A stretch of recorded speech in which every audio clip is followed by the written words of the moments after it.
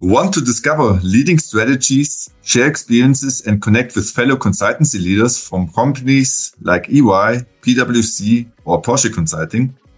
Then join us in Munich for the Leaders in Consulting Conference on the 27th of June, a one-day event exclusively for consultancy leaders like you. Places are limited, so head to leadersinconsulting.com to claim your ticket now. That's leadersinconsulting.com. See you there.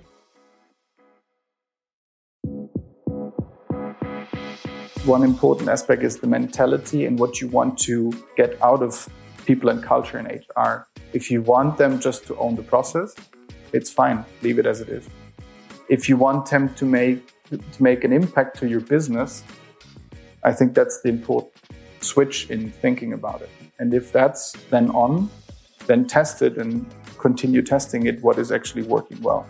But if you're positioning it as a process owner, they will be always process owners. If you're giving them, as you said earlier, a saying in driving the business, and especially in consultancies where people is the only asset, I believe that is very important. And it's the first step. And then everything else comes with it. Welcome to the Leaders in Consulting podcast, the show that delivers cutting-edge insights from other leaders of consulting companies. This episode is part of a special series of interviews recorded in front of a live audience at the 2023 Leaders in Consulting Conference in Munich. If you want a summary of learnings from each podcast, or you want to meet other consulting leaders at our monthly in-person meetups, head to leadersinconsulting.com and subscribe to our newsletter. Please note, you must be a partner or managing director of a consulting company with at least 40 employees to be eligible to join our in-person meetups. That said, let's get started with the show. I'm your host, Sammy Gebele, former management consultant and CEO of Savu. So, who of you is actively hiring? Who has problems finding enough good people? Yeah, you're in the right place right now. So this is going to be super interesting for you because Philipp is kind of, for me, a unicorn in a sense. So he helped OMMAX set up and execute a very data-driven sales process. You helped shape and build the whole HR practice, of course, but he helped drive the growth of the company from 120 to 300 employees in just 2 years with very, very limited resources. He's going to tell us in a second little, but you're going to be surprised with how little he was able to pull that one off. OMMAX is itself, it's a pretty fast growing company, originally from Munich, but now based in several places in Europe, not only Germany. And is specialized in transaction advisory. So you usually come in with a private equity company for due diligence, and then also, if the company's bought, help with shaping the digital practice or help execute what you found out as opportunities for getting better in the digital space. Philipp has been with the company for 3 years, and you are not a HR person by trade, correct? That's correct. First of all, Sammy, thank you very much for being here, for the nice wellness program, great lunch, and then afterwards a massage. Yeah, if you didn't try it out, we both had massages. At the left side, well, it's on you if you don't try it out. Very people-oriented, Sammy. Yeah. Take care of yourself and your employees. Absolutely. Well, maybe let's start like this. What did you do before you joined OMMAX? So I studied business administration, very annoying. So I learned facts and figures. I would rather say I'm more of a data guy and business guy than a classical HR guy in the beginning. And then I worked at Vodafone in several countries and functions, but all in the digital direction. And that was the hook also to OMMAX, which, as I said, digital strategy consultancy, that they were looking actively for somebody understanding the business at the same time, also interested in people topics. And this is where we came together and where we said, okay, let's do this. Funny story about this. When I first heard about the position, it was called Director of HR, Director of Human Resources. And from the headhunter, it was pitched more like people and culture. So it sounded a little bit different. And we had a very nice discussion around this. That human resources is a nice name, but I think people and culture says much more about what it really is, especially in our business and consultancy. It's about the people. It's about creating the culture around, and not only about the resource itself. So I like that discussion in the first place. And the team is also called People and Culture at OMMAX and not Human Resources, even though we do human resources task as well. And you are a partner at that company. That's correct. Yeah, I was promoted to partner last year. So I'm very thankful for that. Obviously, that the company itself also sees people and culture as a very important topic.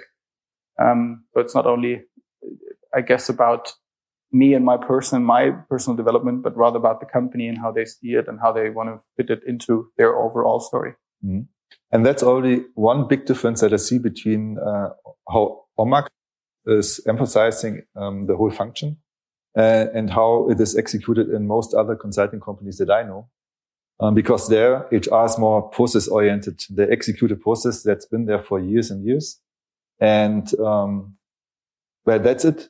That's what they do. They don't have a say in these management meetings, or the MD meetings. They just get told what to do, and they have to try to do it with their normal processes. And usually it's HR people that are fulfilling this position. Not that people couldn't do something like you do, but I think it's quite unique that the leaders or owners of OMMAX said, no, we want to do things differently. We try to find someone who understands business. So that's a big differentiator. Mm-hmm. And who's interested in people. And you didn't learn that stuff by trade. Yeah, that's super interesting. And I think that's why you did so many things differently. Before we go into this topic, what you did differently, please tell us the growth from 120 to 300 employees that you pulled off in 2 years. With how many FTEs did you do that? So maybe a little earlier on. So when I started 4.5 years roughly ago, it was 40 people. Mm-hmm. And there was luckily one 20-year-old working student who could support. And then we started it all off. And then we did it to 120, just the two of us. Mm-hmm. She became full-time employee, very cool person. She's still in the company. And then we started to pull another person just exclusively for recruiting and also university recruiting, everything related to recruiting in the team. And then we almost did it, 3 of us, up to what we're now. We had last year 2 other employees joining the team, not full-time positions, but still. But we also integrated the payroll internally with that step. So nowadays we have, I have 4 FTEs in my team, but we're doing payroll internally. We're doing all the marketing activities internally. We're doing the high-speed recruiting. But I think since we're talking about numbers, it's sometimes hard to really compare. Because if you're looking into corporate companies and you're reading how many HR people you normally have on how many employees, you can read about 200, 400, up to 800. Obviously, it's another scale game. We're a smaller company. We're very fast growing, as you said. So I think you need to push and pull KPIs always into relation. Otherwise, they don't make sense. But for us, it was a hell of a journey, especially related to the fact that every initial interview is done by my. So every candidate we want to speak with, we speak with them first before the department wants to speak to them. And the reason is very simple, because we see ourselves as a quality provider and a service provider to the company. And if we don't provide quality and we just let through everybody, then we can just quit our jobs and don't do it anyway. So, and I think that goes alongside with what I also want in my team. I want the right ownership. I want the right mentality of the people. Make sure that we can service the company with high quality files, because that's what it's all about, right? And I mean, I think that's amazing. Yeah. Thank you. And now makes a lot of fun, by the way, as well. and now, I think not only me, but everyone is interested to know, how did you do that? Like, how are you able, with so few resources, to hire so many people and do the interviews on top? Yeah. And hiring means, I mean, the whole funnel from attracting, getting the applicants, filtering, doing the whole like first interviews, and maybe some stuff in the back end as well. So one thing I mentioned about the ownership and mentality, I think it's very crucial. If you want to play a certain role within the company, you need to find the right people, right? If you want to have people owning a process, you need to hire people owning the process. If you want to hire people who are driving the business together, you might need another profile. I think that's and I had luckily this working student I mentioned earlier, and she was 20 years old, young, and she took a lot of ownership. And that was actually also crucial when we hired the second and third person and so on, that it's all about ownership, right? They really want to do the job and they really want to serve this quality standard. They want to serve the business. You can ask my partner colleague here, Isabella, who is with me today. She's from the business side, so she can either agree or maybe you talk to her later, then she's giving you the real insights. But jokes aside, so I really think it starts with the ownership, and then you need to build it around. Obviously, if you want to have an efficient process and you're doing everything manually, nowadays it doesn't work. So you need tools, you need the right process, you need the right data. And I think this is where we also want to go a little bit deeper into it. If you don't know where your great talents come from, which channels actually they're coming, you might be just in the dark. So how many people are interested in OMMAX or in the company, and how many people are really then starting the company? That's the ultimate ratio, the ultimate conversion that really counts. And in that step in the funnel, you can always track whatever conversion rate you have from one step to the other. So from telephone interview into the next step and deeper talks. And if you know those numbers, you can really manage them. And this sounds very much like a sales process, because it's meant in a good way, because in the end, sales is exactly the same. You have to look at which funnels attract the right people, which funnels convert best, what's the cost per conversion in the end. And then you have to see where you have to invest more, get better. And that's something I didn't see almost at any company that I saw from the inside when I was a consultant. They have rough numbers, but if you ask them in detail, they probably couldn't provide a one-pager with all the channels or the most important ones, so to say. We know this one is working. This is a cost buyer for this one. We can expect these many people from this channel next month. So you can forecast in the end if you have the right data set. And I think that's super powerful. What kind of basic tools or what kind of hands-on advice would you give someone who is not in this data-driven approach yet if they want to get started? So first of all, think about what is your ultimate goal or target, what you want to achieve, right? If you hire high quality people, then you need to build up the funnel maybe differently if you want to just hire people doing the process or the job, which is fine. I'm not judging, right? But it depends what you want. And I think it's crucial to understand what kind of tools can support you. So I would name a few ones that we have looked into and that we used in the past. So for example, an HRM system like Personio, Yakando, if you're a little larger, then you maybe think of other solutions as well, is super powerful and helpful because you have a tool that is actually giving you then the data to talk to different stakeholders and to talk to your management, to talk to the departments. But you talk to them not just about, hey, we have a cool candidate here. Do you want to interview it? But you can also talk number driven. Look, we had 200 applicants in the last whatever weeks, and we just got one interview. So apparently we need to do something differently. We need to change the job description. We need to attract different channels because we need 10 people and we just have one who is actually important. Like what I want to say is if you don't have then you will not get anywhere, I believe, or that's at least our learning. And the tools help, like as I mentioned, Personio, and then you can interconnect them with APIs. So we're doing our salary payslip stuff with Datev, and it's interconnected with Personio. We have a content management system for all our certificates but also for all our employer contracts. Everything is done digitally.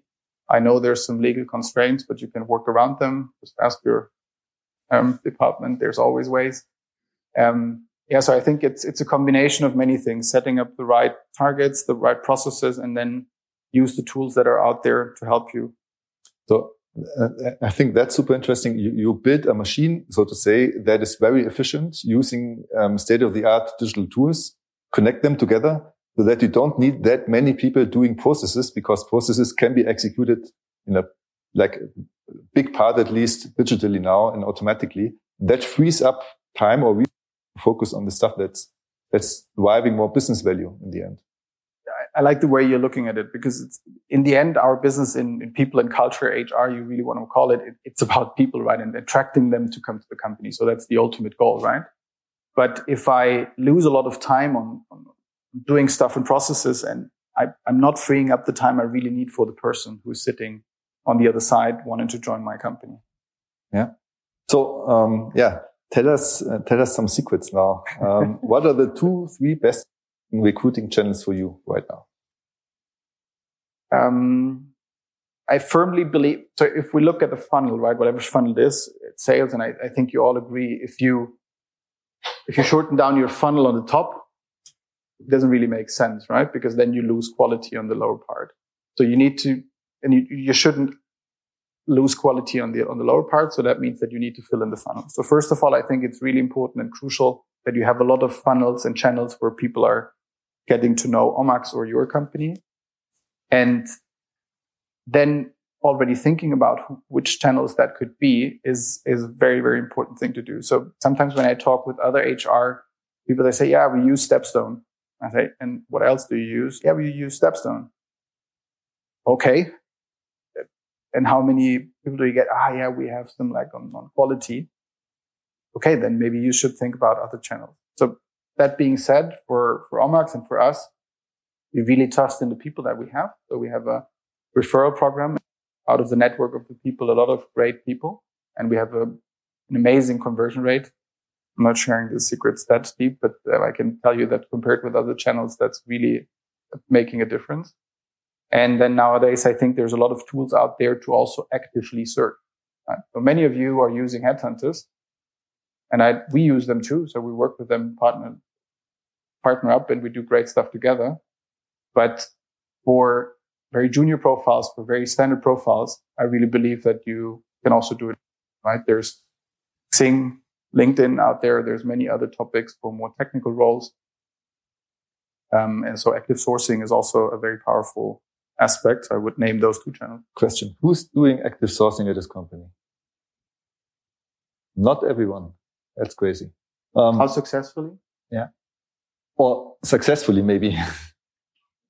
Yeah, almost the same hands. So I can tell you from our experience that we don't have to hire hundreds of people, right now yet. But still, you can use a little trick. It's like in the gray zone, I would say, but you can use the LinkedIn Sales Navigator, and you can filter. You can use the filters to find exactly the profile you want to hire. And the magic trick now is you use the profile of a partner or managing director or CEO. Reach out to the mid-level or high-level people that you want to attract. So you don't have to use it for juniors. For juniors, you can use a manager. So it should be the direct reporting to them. But for the candidate, it feels like that my future boss took the time to research me and to send me a personalized message and to ask me, and that's important, not saying, hey, send me in your CV. You see everything on LinkedIn that you need to know if that person could be a fit.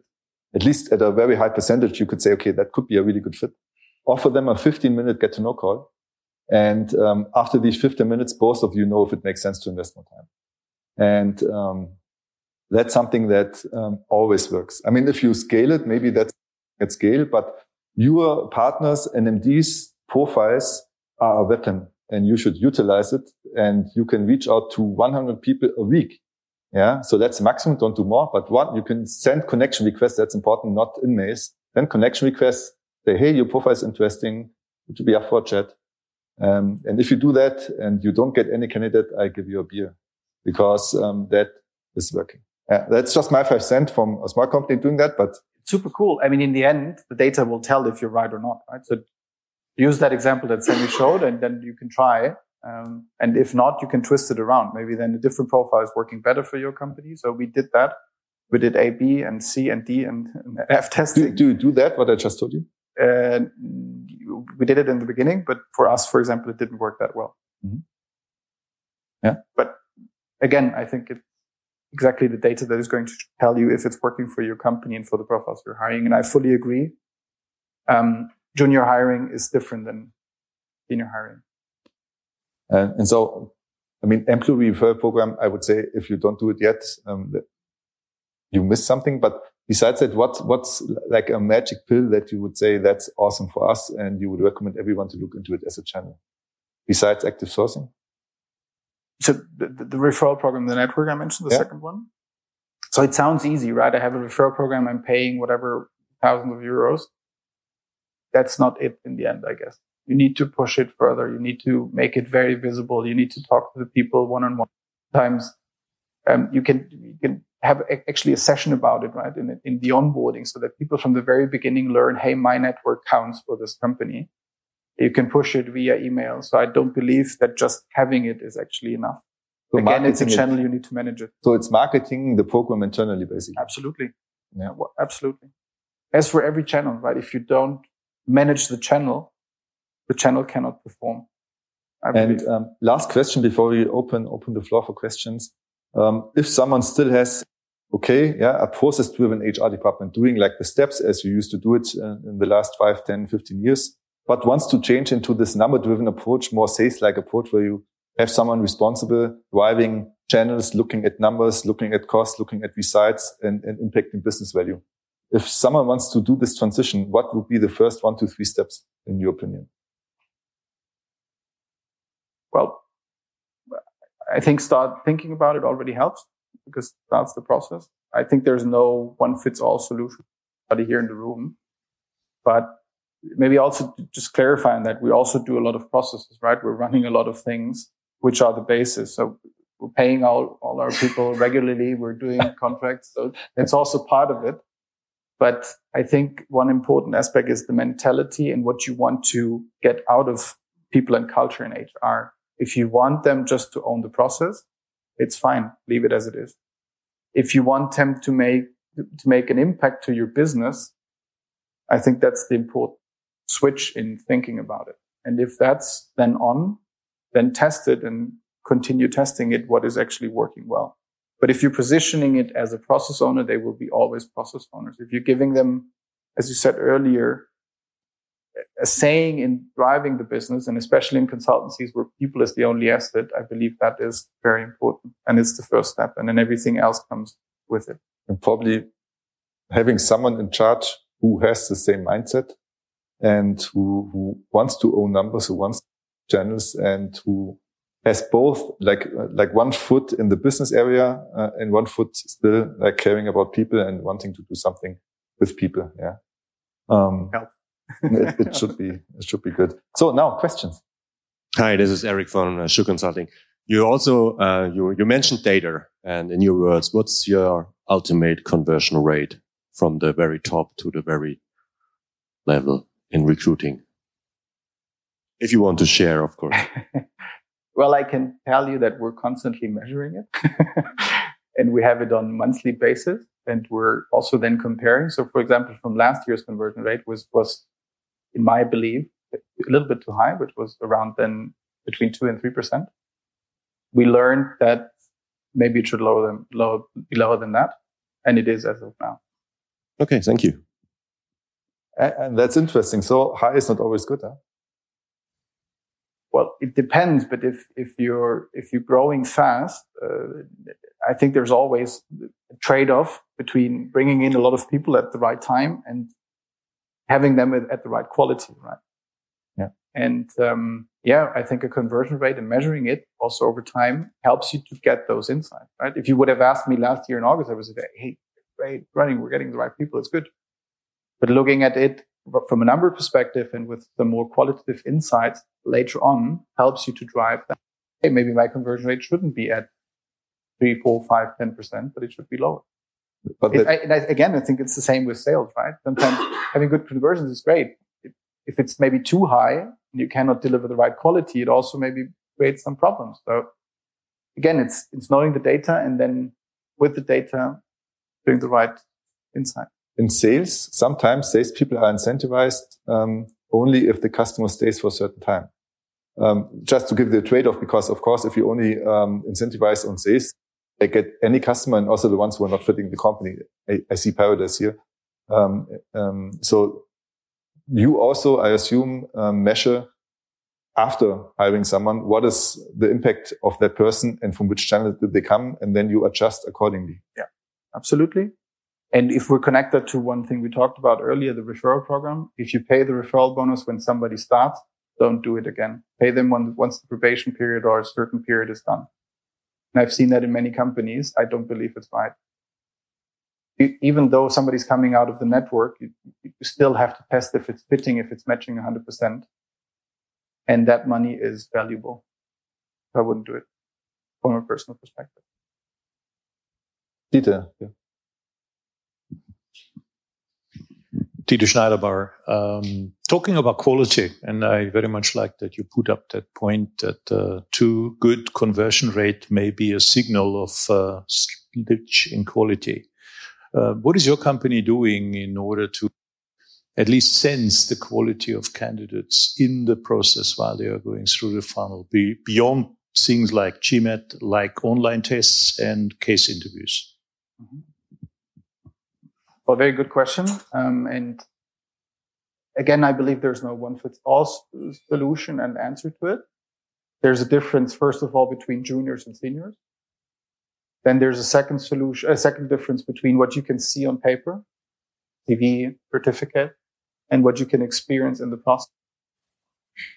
If you, in the process, try to get into the details of the CV, I think you're losing time, right? Well, if you're getting into the details of different situations, how the person has handled them and how the person is generally thinking and what their culture is, I think that's very important. And that goes then hand by hand with what you have to look at the CV.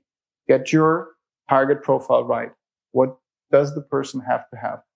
And don't make any trades on the quality there. So if you know by the statistics that a person has to have at least half a year abroad to handle clients and to handle consulting, that's a very valuable insight. If you know, okay, they have to have good grades, it's fine. If you statistically have the data for it, use it. If you have the data that somebody should come from a certain university because then you know that they performed, then include that in your active. So what I absolutely agree, but I fear I don't have one fits all solution and an answer to your question. But I believe that knowing those things and knowing on what you're then judging in the end and what the evaluation is, and also you can set up evaluation criteria that which are helping you to find that right target person. I think that could be a first step to really make sure that the quality is working. And hopefully it partially answers your question.